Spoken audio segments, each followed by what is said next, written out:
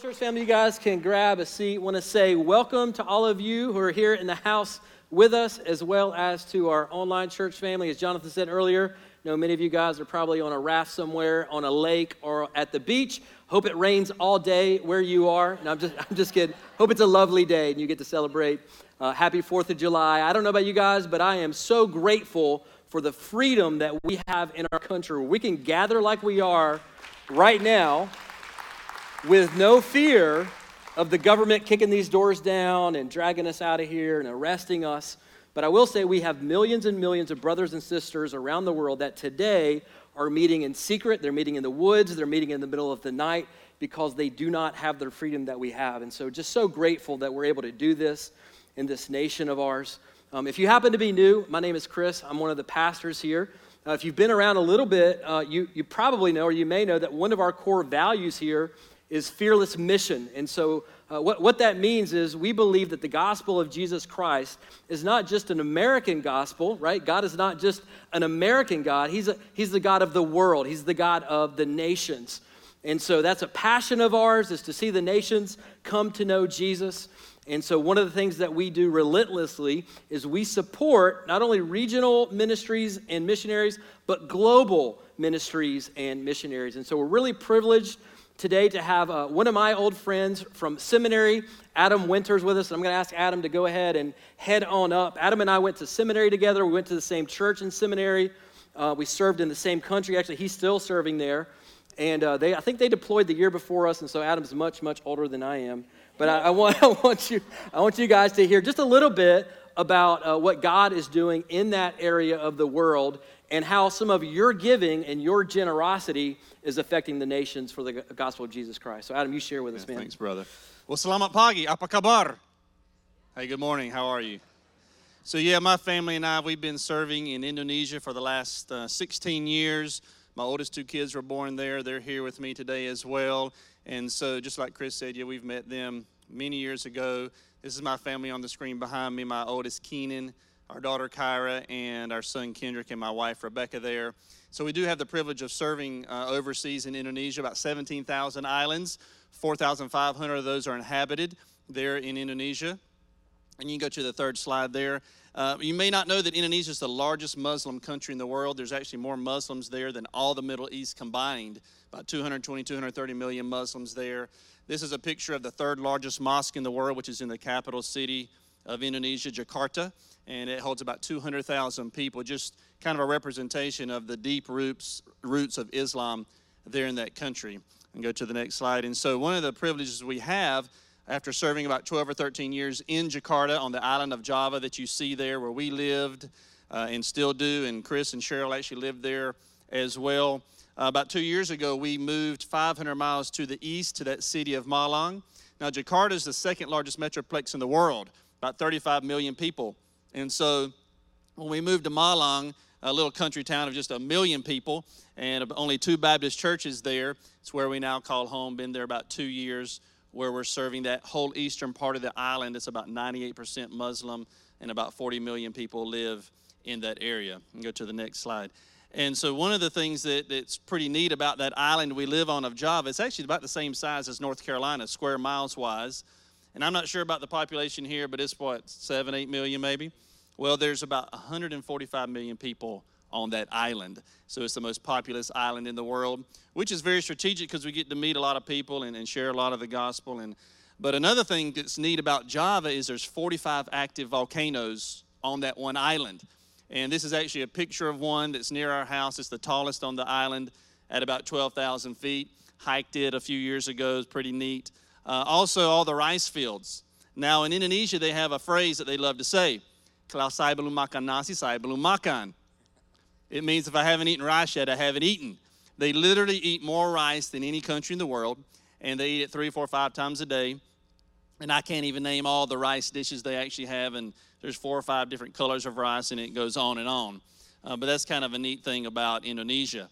You can go to the next slide. And so one of the privileges we have actually in Malang, I mentioned there's 2 Baptist churches there with a population of 1 million. We are a member of an above-ground church that it's not this big, but very similar. It's not underground. We don't have to hide our faith. And and in the largest Muslim country in the world, you can be a believer and you can go to church. But this is actually a picture of a small house church about 2.5 hours from where we live.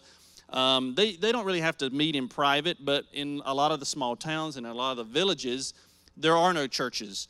And so oftentimes they are doing more of a house church model, if you will. Go to the next slide. And so one of the neat things that we're able to do is go and encourage them and to pastor them. But I just kind of want to take us to a small village. It's not where that house church is that you just saw a picture of, but it's in a little village way out from there. They've only had electricity for a few years. There's no cell phone reception. And so imagine, if you will, with me that we're in a house just like this. Tile roof, cement wall, dirt floor. And we're there to visit a man and his family. And intentionally, we want to go and share with him. So it's evening, the sun's already set, and a lot like in America, where in the summertime it's muggy and humid in the evenings a lot of times. Well, Indonesia's in the tropics, so the equator goes right through the country, and so oftentimes it's humid and muggy. And so we enter this house, there's no fan, there's no moving air, it's really steamy, sweat's building up on your brow. We sit down on a sofa. There to the right in that picture, it's kind of hard to see, but that's an outdoor kitchen where they cook over a wood-burning stove. And so that smoke's kind of hanging in the air inside the home. Actually, the man of the house, his brother's on the porch smoking. So that smell's kind of coming in. There's a single light hanging from a cord in the ceiling, really dim light, so the shadows are quite thick in the home there. But one thing stands out more than anything. It's this 3-foot-long stuffed lizard hanging on the wall. And I'd never seen this before. Now, I'm not going to ask you to raise your hand, but I doubt many of you have a stuffed lizard hanging on your wall at home. But it's hanging there. The man we're talking with, his name's Pak Sri, or Mr. Sri. And so Pak Sri's got this huge amulet hanging around his neck, a very large stone ring on. We're in the home of a witch doctor, and he makes his living by casting spells and giving fortunes and things like that. But this night's going to be different, because although in the past he's heard the gospel, this night, about 2 years ago now, he's going to come to faith. Now, he doesn't understand all the things that's going to entail for him, and that he's going to give up his witchcraft and become a disciple and go through some persecution. You can go to the next slide. But he gets baptized actually a few weeks later, and this is him being baptized by some of our national partners. But this story just kind of represents the power of the gospel, right? And we've already talked about it and sung about it this morning, but we know from Romans 1:16 that the gospel is the power unto salvation. There's no other power that leads to salvation. And even a witch doctor, even people in our lives that we may think, wow, they're just too far gone. Well, that's not true, because the power of the gospel and God's grace can bring anybody to faith in Christ. And so that's just kind of a story to represent that. But, guys, thank you for just allowing us to speak today, Chris. And we'll be hanging around afterwards as well. We'd love to chat with you guys, talk for hours and hours about Indonesia and all the cool stories that God has done there. You can go to the last slide. But one thing we covet more than anything is your prayers. And Chris alluded to that as well, how you guys not only financially support missions, but you pray for missions. And, we would love to have your prayers. We would love to have you kind of follow us on social media as we just share stories and share what God's doing in our family and in the team that we serve among there and our national partners and the church that we're a part of. And so thank you again, and God bless. Give him a hand. Yeah. It's always so encouraging, right? Because sometimes we give our offerings or we sacrifice for the send missions offering, and you're kind of like, man, I wonder where that's going. And so that is a tangible example of the work that God is doing, not only through this congregation, this body of believers, but bodies of believers all over the country, impacting the world for the sake of Jesus. So just really grateful to hear that. And as Adam said, please be in prayer for them as they continue to minister in that area of the world. Now, if you happen to be new here, we are in a message series in the book of James called Faith in Motion. This is a little letter penned by the little brother of Jesus. And really what James is doing through the entirety of this letter is he's trying to teach us how to be doers of the word rather than just hearers of the word, right? And so last week, James wanted us to know, he taught us that authentic faith in Jesus always leads to real fruit in our lives. And so the whole idea is, man, following Jesus is not simply giving lip service to Jesus and saying, hey, I'm a follower of Christ or I'm a Christian. It's not even just an intellectual belief in the gospel that never impacts your life. Your faith in Jesus, according to his little brother James, should bleed into every single area of your life, right? It should impact the way that you interact with your spouse. It should impact how gentle you are with your children. If you're young and still at home, it should impact how respectful you are with your parents. It should impact how you engage with your classmates at school, with your roommate at college, with your colleagues at work, with your neighbors in your neighborhood. Like, it should bleed out into every single area of our lives. And far too many Christians in our day, and perhaps in James' day, because this is perhaps the reason that he's writing this letter, tend to compartmentalize our faith to an hour on Sunday morning. And James is saying, no, you guys have missed it. You've missed the whole thing, right? If this is just something that you compartmentalize over here and then you go live the rest of your life, you've missed the whole message of the gospel. Like, this should impact and influence every single area of your life. And today, James is going to kind of flesh out this whole idea of faith in motion by talking about the power of words. The power of words. Now, I don't know how many of you, if you're young, if teachers and parents still say this, but when I was young, I would hear sayings like, sticks and stones may break my bones, but words will never hurt me, which is like the biggest lie ever perpetrated in human history. Of course, words hurt, man. They can destroy, right? Words obliterate marriages. Words can cripple children emotionally for the rest of their lives. Words can divide churches. They can drive nations into wars. Some of you, even now, whether you're watching online or whether you're here in the room, I guarantee you there are some of you right now, and you still remember words that were spoken to you years ago, perhaps decades ago, that were hurtful to you from a parent, maybe a classmate, right? And those words are still, like, all these years later, like an arrow that's just lodged deep within your soul. And it doesn't matter how much you try to forget it, man, you just can't get that wound. It's just kind of hanging over you. You remember that. So they can be incredibly powerful for evil, but words can also be good, right? They can bring life and encouragement and healing and hope. The truth of the matter is that our lives, the course of our lives, in many ways is shaped by words. Think about the things that you've heard throughout the course of your life. Maybe from a parent, I believe in you. I believe in you, son. I believe in you, daughter. I know you can do it. Will you marry me? How about those words, right? Those will change your life. No, I will not. That will change your life as well, right? I'm pregnant. You have cancer. The cancer is gone. I love you. Right? Our lives are shaped and influenced in so many ways. They're lifted up or they're torn down by words. And so here's the big idea of the entire message. I'll put this up on the screens for you. It's this. James is saying to us, I think that words are the most powerful weapon on planet Earth. Words are the most powerful weapon on planet Earth. You say, Chris, man, isn't that an overstatement? Why are you being so dramatic on a holiday, preacher boy? Well, am I really overstating it? Right? Think about the biblical narrative, right? You go all the way back to Genesis, the very first book in the Bible. It says that God created the universe. He created this world, everything it is, through his what? Through his words. Let there be light, and there was light. You skip over 2 chapters, Genesis chapter 3, the fall in the garden, right? What happened? Satan deceived Eve with his what? With his words. Listen, our life, in so many ways, it rises and it falls based on words that are said to us and words that we say to other people around us. In fact, James, this is so important, James hits on this, the power of words, taming the tongue, every single chapter in his book, all 5 chapters. This is incredibly important because he keeps coming back to it, right? He's hammering this home.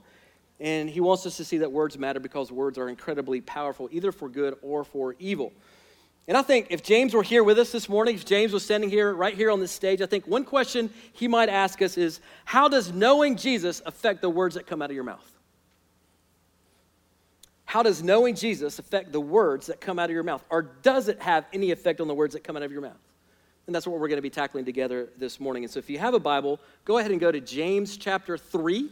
James chapter 3. If you don't have a Bible, that's fine. We'll have it on the screens for you. We'll be working through the first 12 verses or so. We're going to start in verse 1. This is what James, the little brother of Jesus, writes. He says, "Not many of you should become teachers, my brothers, for you know that we who teach will be judged with greater strictness. For we all stumble in many ways. And if anyone does not stumble in what he says, he is a perfect man, able also to bridle his whole body." So I just got to confess to you this week as I'm studying right out of the gate, verse 1, I'm uncomfortable, right? I'm squirming in my chair a little bit. And I'm just going to be honest with you, it got worse as I went on through the chapter, right? As I told you last week, James is, when you study James, it's kind of like jumping into a boxing ring with Mike Tyson or jumping into the octagon with Conor McGregor, right? He's going to work you over with no apologies. But it's the kind of working over that's actually healthy for us. It's productive for us. It's what we need to grow and mature spiritually as followers of Jesus. But I got to tell you, man, that first verse right out of the gate, I was squirming this week, right? James just comes out swinging. Not many of you, he says, should become teachers because you will be judged with greater strictness. Now, James appears to be addressing guys who do what I do, pastors who stand up in the assembly and the church gathered to proclaim the word of God, and that's why it made me squirm. But I think the reality is this certainly could apply to any of us who teach spiritual truth in any way.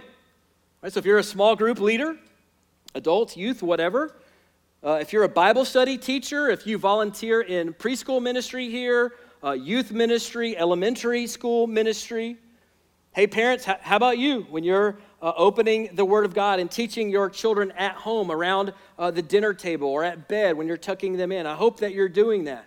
But I think this truth applies to all of us. It's very, very important. And James is saying here, man, there ought to be this weightiness to our words, especially when we're teaching God's Word, because our words are incredibly powerful, especially when we're using our words to shape people's understanding of who God is or what it means to love and follow Jesus. Man, we should do that with a level of care and trepidation and awe. Like, man, I am literally holding the living words of God in my hand. And I'm teaching these kids, or I'm teaching my friends in my home in my small group. That is a weighty matter. And James is saying God is going to hold us accountable for that. And I'm afraid there are far too many pastors out there. I'm afraid there are far too many leaders, perhaps even parents in homes, who treat it casually. Like it doesn't really matter all that much. And what James is saying is it does matter, and it matters a lot. It matters a lot. Daniel Aiken, the president of the seminary that I went to, one of the most godly, gentle men I've ever met, in his commentary on this is what he writes. This will be on the screens for you. He says this: "It is a weighty assignment to be called by God to teach his word, whether it be a public ministry behind a pulpit to thousands or one that is private in a family room to your children. The stakes are high. Eternity looks over one shoulder and the Lord Jesus over the other. It is a great honor to teach the word. It is in one sense an unbearable mission for which no person is sufficient." John Piper, pastor up in Minneapolis, says it like this. He says, "All genuine preaching," I would also include teaching, "is rooted, or at least it ought to be, in a feeling of desperation. You wake up on Sunday morning and you can smell the smoke of hell on one side and feel the crisp breeze of heaven on the other. You go to your study and you look down at your pitiful manuscript and you kneel down and cry, 'God, this is so weak.' And I do that every Sunday. Why? Who do I think I am? What audacity to think that in 3 hours my words will be the odor of death to death and the fragrance of life to life. God, who is sufficient for these things?" And James is saying, man, our words are always powerful, but they carry a specific weightiness when we use our words to convey truths about God to other people. Now, he's saying do it. He's not saying don't do it. Don't ever teach your kids about God. Don't ever teach people in small groups. We ought to do it, but he's saying be careful because words have consequences. And then in verse 2, James says, if a person can tame their tongue, man, you got it made, right? Everything else in life will be a breeze compared to taming that little wild beast in your mouth, right? Everything else, whether it's being disciplined with your eating habits or your exercise habits or getting up early enough in the morning to spend time with the Lord before you go to work, like all of these things are nothing compared to how difficult it is to tame that little tongue in our mouths. You master that, everything else will be easy by comparison. And now what James is going to begin doing in verse 3 is he's going to begin to paint some pictures for us so that we understand the truth that he's talking about. Look at verse 3. He says, if we put bits into the mouths of horses so that they obey us, we guide their whole bodies as well. Look at the ships also. Though they are so large and are driven by strong winds, they are guided by a very small rudder, wherever the will of the pilot directs. So also the tongue is a small member, and yet it boasts of great things. And so James is going to give us two images here. First he says, think about a horse.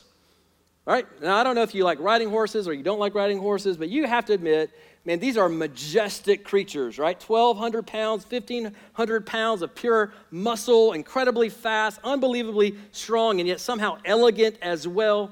And James is saying, think about it. Just a small little piece of metal, 2 or 3 inches, a bit that's attached to the reins, can control the direction of that entire huge beast of an animal, right?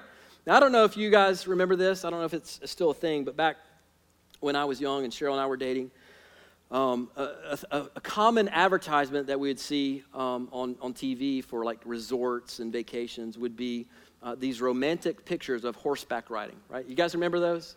They got some of those there, right? So that's kind of how I always, there's me and Cheryl right there. That's kind of how, in my mind, I'd never ridden a horse, so that kind of, in my mind, that's what it was like. It was just going to be this awesome romantic thing. And so being the romantic guy that I am, I decided when Cheryl and I were engaged that I was going to surprise her for her birthday and take her horseback riding. And so I called and I got some tickets to this place. I can never remember, is it Burnsville, Barnersville, one of these places in western North Carolina. They had horses. And so we go out there. I'm like, man, I'm going to score some major points. This is going to be so romantic. She's probably going to want to kiss me as we ride. Like these pictures. It's going to be incredible. And that just wasn't the reality of what went down. There was this one lady who was like the leader, and all the other horses were behind. We didn't have reins or bits or anything. They just put us on this saddle with this big thing jutting up that we had to hold on to for dear life. We're just kind of rocking on this thing, right, and trying to stand up a little bit because your butt's getting sore after 5 minutes. You're like, man, this is not at all what I pictured in my mind. But here's one thing about horses that I didn't realize. Maybe you already realized this, but they spook really easily. Did you know that? They're scared of everything. Like if there's any movement off to the side, they just automatically assume it's a snake, run for your life. That's kind of a horse's mindset, mentality. And so we're riding, Cheryl is in front of me, and her horse sees something in the woods, and it starts to buck. And Cheryl, you guys, if you know my wife, she's like 100 pounds soaking wet with tennis shoes on. And so that horse bucks, and she's like 30 feet in the air. The next thing I know. And I'm like, so this is not romantic. And she crashes down head first into the ground. My horse starts to buck because it's like, oh, that horse is freaking out. Maybe I should freak out time. So he starts to buck. I don't want to go 30 feet in the air, so I just do a duck and roll. So I roll off the horse, and I land there, and things kind of, the dust settles, and I go over. Cheryl's crumpled up. She's got a migraine now for the rest of the day. Probably has a concussion. I'm like, that is not what I was picturing in my mind. And what I discovered is, man, horses without control, without that bit, without those reins, they cause a lot of chaos and pain. But rightly controlled, that beautiful horse can be used for many good things, right? It can be used to travel long distances. And one of my friends recently was telling me that horses are actually one of the best therapies for kids that have had trauma. I've never heard that before. But these mighty beasts can be used for incredibly good things if they're under the right control. So James says, man, that's a picture of the power of our tongues. It could be used for good. But then James says, hey, think about a big ship in the ocean. So just imagine this big ship in the ocean. And these ships are guided by a rudder, which maybe is the smallest piece of equipment on the entire boat, but it gives it direction. It helps it end at its final destination. And James is saying, so the tongue, like that bit that guides the horse, that bit in the mouth, or like a rudder that guides a ship, so your tongue will guide your life, dear brother, dear sister. And it can be used for greatness. And so here's point number 1 this morning. If you're a note taker, write this down. Words have the power for great good. Did you know that? Words have the power for great good. Just like a majestic horse, right? Just like an amazing, beautiful ship on the ocean, words have great power if they're wielded for good. I can remember when I was a teenager, I just went through a really dark season in my life. Middle school, high school, early part of college. And turned my back on God, turned my back on the faith, broke my parents' heart, and just lived a really ungodly lifestyle for a long time. But I can remember that in my youth group, there was a lady. She was a volunteer in our youth group, and at the time I thought she was ancient. So I thought in my mind she was like 85. Looking back, she was probably like 43 or something like that. But for whatever reason, she took a keen interest in my spiritual well-being, and I didn't know why. But she would kind of pull me aside and just pray for me and ask me how I was doing. And occasionally she'd call up my parents and say, hey, can I take Chris to his favorite restaurant? And she would take me to a restaurant, and she began to speak life into me. She began to plant little seeds in me that I didn't even want planted at the time that would then bloom and grow roots later on in my life. And she began to say things to me like, Chris, I know you don't believe this right now, but I want you to know God loves you. God loves you. I want you to know God has plans for your life. I want you to know God is going to use you one day. God is going to use you in a great way. And so those little seeds that she planted in my little 15-year-old mind or 16-year-old mind when I was in a sophomore in college as a 21-year-old rebel far from God, those words were what came back to me as I began to pursue Christ for the first time in my life. Lee Peavy, right? This 45-year-old lady just breathing life with her words into a little lost 15, 16-year-old boy. Great power for good. So let me just talk to the husbands here for a second. Husbands, are you speaking life and love and warmth into the heart of your bride on a consistent basis? Are you speaking discouraging words? Critical words? Wives, let me ask you likewise, are you tearing down your husband with your words? Are you actually building him up with the words that you say? Listen, I can promise you that your husband wants nothing more in this life than to be loved by you and to know that you believe in him, that you respect him, that you want to follow him, that you believe in him. If you're younger, if you're a student, let me just ask you, maybe you're middle school, high school, even college, are your words building up your classmates, your friends, those around you, or are you tearing them down with your tongues or maybe your thumbs on social media? Your words, James is saying, have the power to birth greatness in the kingdom of God. Your words have the power to bring healing and hope and restoration.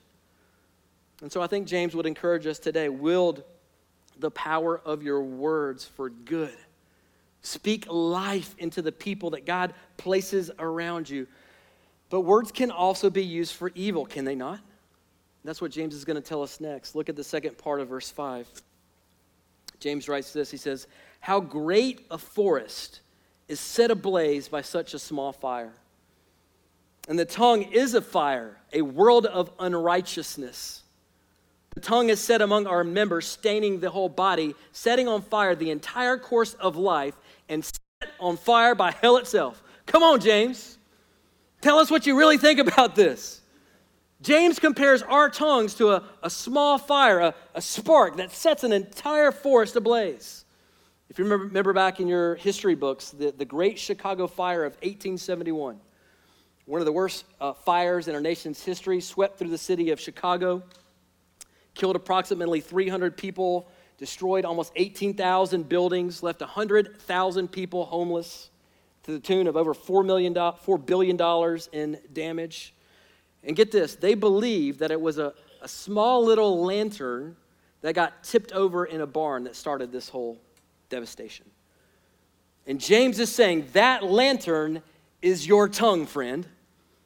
That's how dangerous it is. That is how potent it is. That is how powerful it is. In fact, James goes on in verse 6 to say our tongues are a fire that can set ablaze the entire course of our lives, and that our tongues are set on fire by hell itself. Now, that is some serious language. And what James is saying is this: our words can cause hell on earth. In fact, I would argue that some of our words are indeed the work of the devil himself. As I said earlier, I promise you, there are some of you who are watching online, there are some of you here in the house this morning, and you are carrying words today that have crippled you.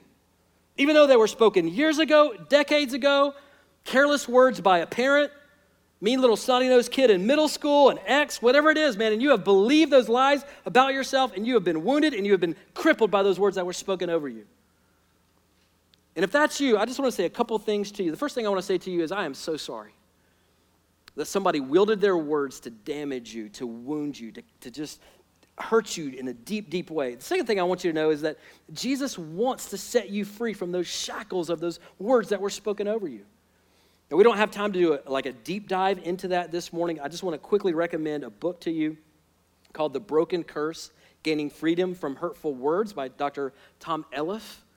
So if that is something that has just been enslaving to you, your parents said something to you when you were small, and an ex, a kid, something like that, and you just can't get over those words that were spoken over you, grab that book. It's like a 64-page read, really fast, fantastic stuff. I love the way Proverbs puts it. In Proverbs 18, it says, death and life are in the power of the tongue. Isn't that something? Death and life are in the power of the tongue. James continues on the same analogy in verse 7. He says, for every kind of beast and bird, of reptile and sea creature can be tamed and has been tamed by mankind, but no human being can tame the tongue. It is a restless evil full of deadly poison. Now, if you've been to a zoo recently or a circus, maybe SeaWorld down in Florida, you have likely marveled at how a dolphin or a killer whale or a lion or a tiger could be tamed. It really is a magnificent thing to behold. When Cheryl and I were living in Southeast Asia, we had the privilege of traveling to Thailand. And when we were in Thailand, we got to go to an elephant sanctuary. And it's amazing what they can teach these massive beasts to do. In fact, I think I've got a couple of pictures of our time there. They can actually, Cheryl's freaking out a little bit there, but they've trained these elephants. They can actually give you hugs with their trunks, right? It's pretty cool. You can actually get on these things and ride them. I think we got a picture of us riding on this big thing. And then they actually took us in and showed us these elephants that could paint paintings, right? So they got these canvases kind of set up, and they just go over there. The trainer will be like, hey, elephant, paint a flower. And the elephant gets this little trunk and grabs the little thing, and sure enough, paints a flower better than I could, man. It was just absolutely nuts. And James is saying, man, that is a piece of cake. Training a big beast like an elephant or like Shamu or something like that, piece of cake compared to taming your tongue. It's so hard to do. In fact, in his commentary on James, David Platt, pastor up in D.C., he put it well when speaking about the dangers of the tongue. This is what he says. He says, that's why God has given us teeth and a mouth. Teeth to cage in that deadly weapon and a mouth to close it in, right? So that brings us right into the second truth I think James would give us this morning, and it's this. Number 2, words not only have the power for great good in God's kingdom, words absolutely have the power to maim and destroy lives around you.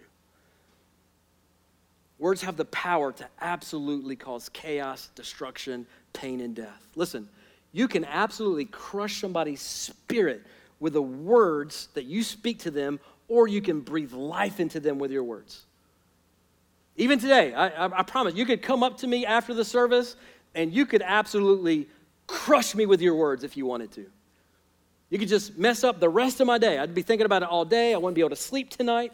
And I could do the same thing to you. I could come right up to you after the service, and I could say something that would just crush your spirit. Or I could say words of encouragement. I could build you up and breathe life into you. And so what are we to make of this power that James is speaking of in our words? And how come this is such a struggle for so many of us? How is it that so many of us will wound those around us that we love the most with our venomous, poisonous words of death? And James gets right to the heart of it starting in verse 9. He says this, with it, our tongue, we bless our Lord and Father, and with it we curse people who are made in the likeness of God. From the same mouth come blessing and cursing. My brothers, these things ought not to be so. Does a spring pour forth from the same opening both fresh and salt water? Can a fig tree, my brothers, bear olives, or a grapevine produce figs? Neither can a salt pond yield fresh water. And what James is saying here is, listen, guys, at the end of the day, this is not just a tongue issue. This is a heart issue. just like a salt pond, right, can't produce fresh water, just like a grapevine cannot produce figs, so the person that has had their hearts transformed by Jesus shouldn't produce evil, destructive words out of their mouths. So James goes, brothers and sisters, how is it so that from the very same mouth we can praise God, we can gather on Sunday morning like this and we can sing our hearts out and we can praise God and all these things, and then with the very same mouth we can walk out of here and we can curse other people that are made in the very image of God. And we can slander people. We can gossip about people behind their backs. And we can cut and we can wound and we can make people bleed with our words. And James is saying, how is that possible? He's saying, brothers and sisters, it should not be this way. This is like a fresh spring producing salt water. Like even nature knows not to do that. See, springs are consistent. Trees, fruit trees are consistent. Grapevines are consistent. But our tongues are wildly inconsistent, and it should not be that way among God's people, James is saying. This is how Jesus says it in Luke chapter 6. This will be on the screen where he says, the good person out of the good treasure of his heart produces good. See, it's not just a word issue. It's ultimately, as Jesus is saying, it's a heart issue. The good person out of the good treasure of his heart produces good. The evil person out of the evil treasure produces evil. For out of the abundance of the heart, listen, his mouth speaks. So this is the third truth. This is the final one this morning. Truth number 3. Friend, your words are a window into your heart. Your words are a window into your heart. And according to James, no man, no woman can tame the tongue. That's the bad news. Here's the good news. God can. The reality is all of us are guilty of sinning with our words against other people. And here's the thing. I think it could be really easy for a lot of us to walk out of here this morning really discouraged. Right, with our heads kind of hanging low, like, man, God, I'm such a loser. Like, why can't I get it together with my words? It'd be really easy to just walk out of here really discouraged, but I don't want you to leave here discouraged this morning. I want you to leave encouraged, and I think you can leave here encouraged, and here's why. We have a Savior in Jesus who never, ever, not even one single time, sinned with his words. And the reality is he died for those of us who slander and lie and deceive and gossip. He died for those of us who wound other people with our poisonous words like all of us in this room have. And so what we have to do as followers of Jesus is come back to this gospel again and again and again, and we have to gospel ourselves. We have to gospel each other with truths like the ones found in 1 Peter 3. This will be on the screens for you. This is what Peter writes. He says, he, Jesus, committed no sin, neither was deceit found in his mouth. When he was reviled, he did not revile in return. When he suffered, he did not threaten, but continued entrusting himself to him who judges justly. He himself bore our sins in his body on the tree, that we might die to sin and live to righteousness. By his wounds you have been healed, for you were straying like sheep, but have now returned to the shepherd and the overseer of your souls. And so as sinful people, as we all are, with inconsistent tongues, as we all have, we cling to the perfect one who never sinned with his words. Right? And it's by his perfect life, his sacrificial death, his amazing resurrection that we can be healed at the heart level, right? And begin to live out this new reality that James is talking about, where we can breathe life into those around us with our words. Now, it's important for me that you understand this as you leave. We talked about this a little bit last week. But we cannot clean ourselves up by trying harder. And so if your takeaway from this today is, I'm just going to go out there and I'm going to be more disciplined with my words. I'm just going to bite my tongue more, and I'm going to be more disciplined. I'm just going to kind of white knuckle this thing, and I'm just not going to do it. I'm just going to tell you, eventually, at some point this week, you're going to be depressed, and you're going to be disappointed because you're going to stumble and you're going to fall. You cannot live this out, this new kingdom ethic that James is talking about, in your own strength. That's why we all need Jesus, right? Because he cleans us at the heart level. And so if you're out there and you're thinking, man, Chris, I really want to stop wounding people with my words, I would say, good. That's a good instinct to have. If you're out there and you say, man, I really want to start speaking life into people with my words, I would say, good. That's a great instinct to have. But you're not going to accomplish that by just trying harder and trying to will yourself to be that kind of person. Here's how you do it. You get around the perfect one. You get around Jesus Christ. You spend time with him. You camp out in his word daily. You spend time connecting to him as your life source through prayer. You get in community with other believers so you can actually flesh this stuff out so they can hold you accountable and pray for you, and you can hold them accountable in love, and you can pray for them. Let me just say, if you're out there and you would honestly hear this message and you just kind of say, man, I don't care. And I know there's some of you who are there. You're just like, man, I don't care. I don't care that I shred people with my words. In fact, man, they probably deserve it. Every time I've wounded somebody, it's because they wanted me and they deserved it. They got what was coming.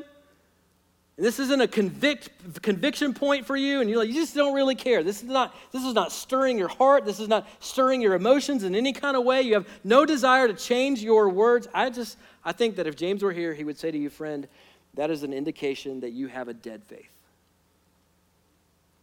You have the kind of faith that will not save you on that last day. It's like he said last week, it does not matter if you profess Jesus with your lips. It does not matter if you believe in your mind intellectually. Last week, James says, even the demons believe and they tremble. So if that's where your heart is, I think James would, in love, say to you, hey, friend, I think your faith is dead. You don't have a saving faith. If you're not wrestling with this, if you're not fighting against your flesh, if you don't have a desire for your words to breathe life into people and not to wound and maim and kill people, let me just say, maybe today is the day that you would consider giving your life to Jesus for the first time. You say, Chris, I grew up in church, man. I know all I know more about James than you do, clearly. I know all the right answers. Like, I grew up in a Christian. I don't care about any of that. If you've never met Jesus, if you've never had an encounter with the risen Jesus Christ that actually transforms your life and he gives you a new desire to follow him and obey him with your words and your life and your actions, let me just encourage you. Maybe today is the day that you just cry out and say, God, I give you my life. I've given you portions of my life, but today I just want to wave the white flag of surrender. And I want to give you 100% of my life, Jesus. My life, my actions, my thoughts, my words, I want them all to belong to you.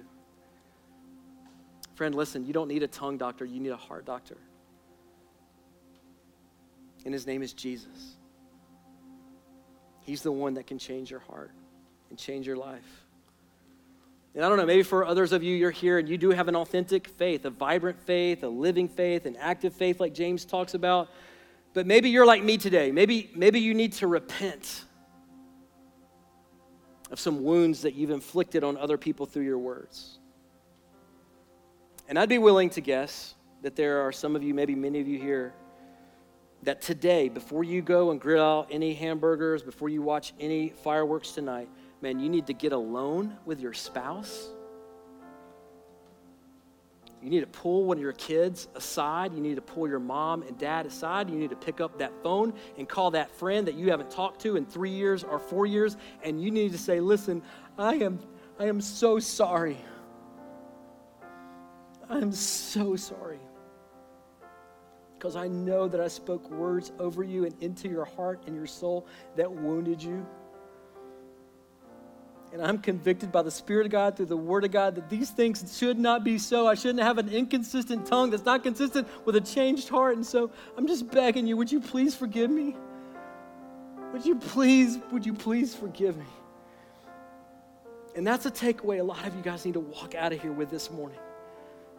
But maybe before you even leave the parking lot, you need to pull somebody aside. And you need to make things right if you have maimed somebody, if you've wounded somebody with your words. And friend, understand this as we close. You cannot live this out consistently on your own, in your own strength. You cannot. I cannot.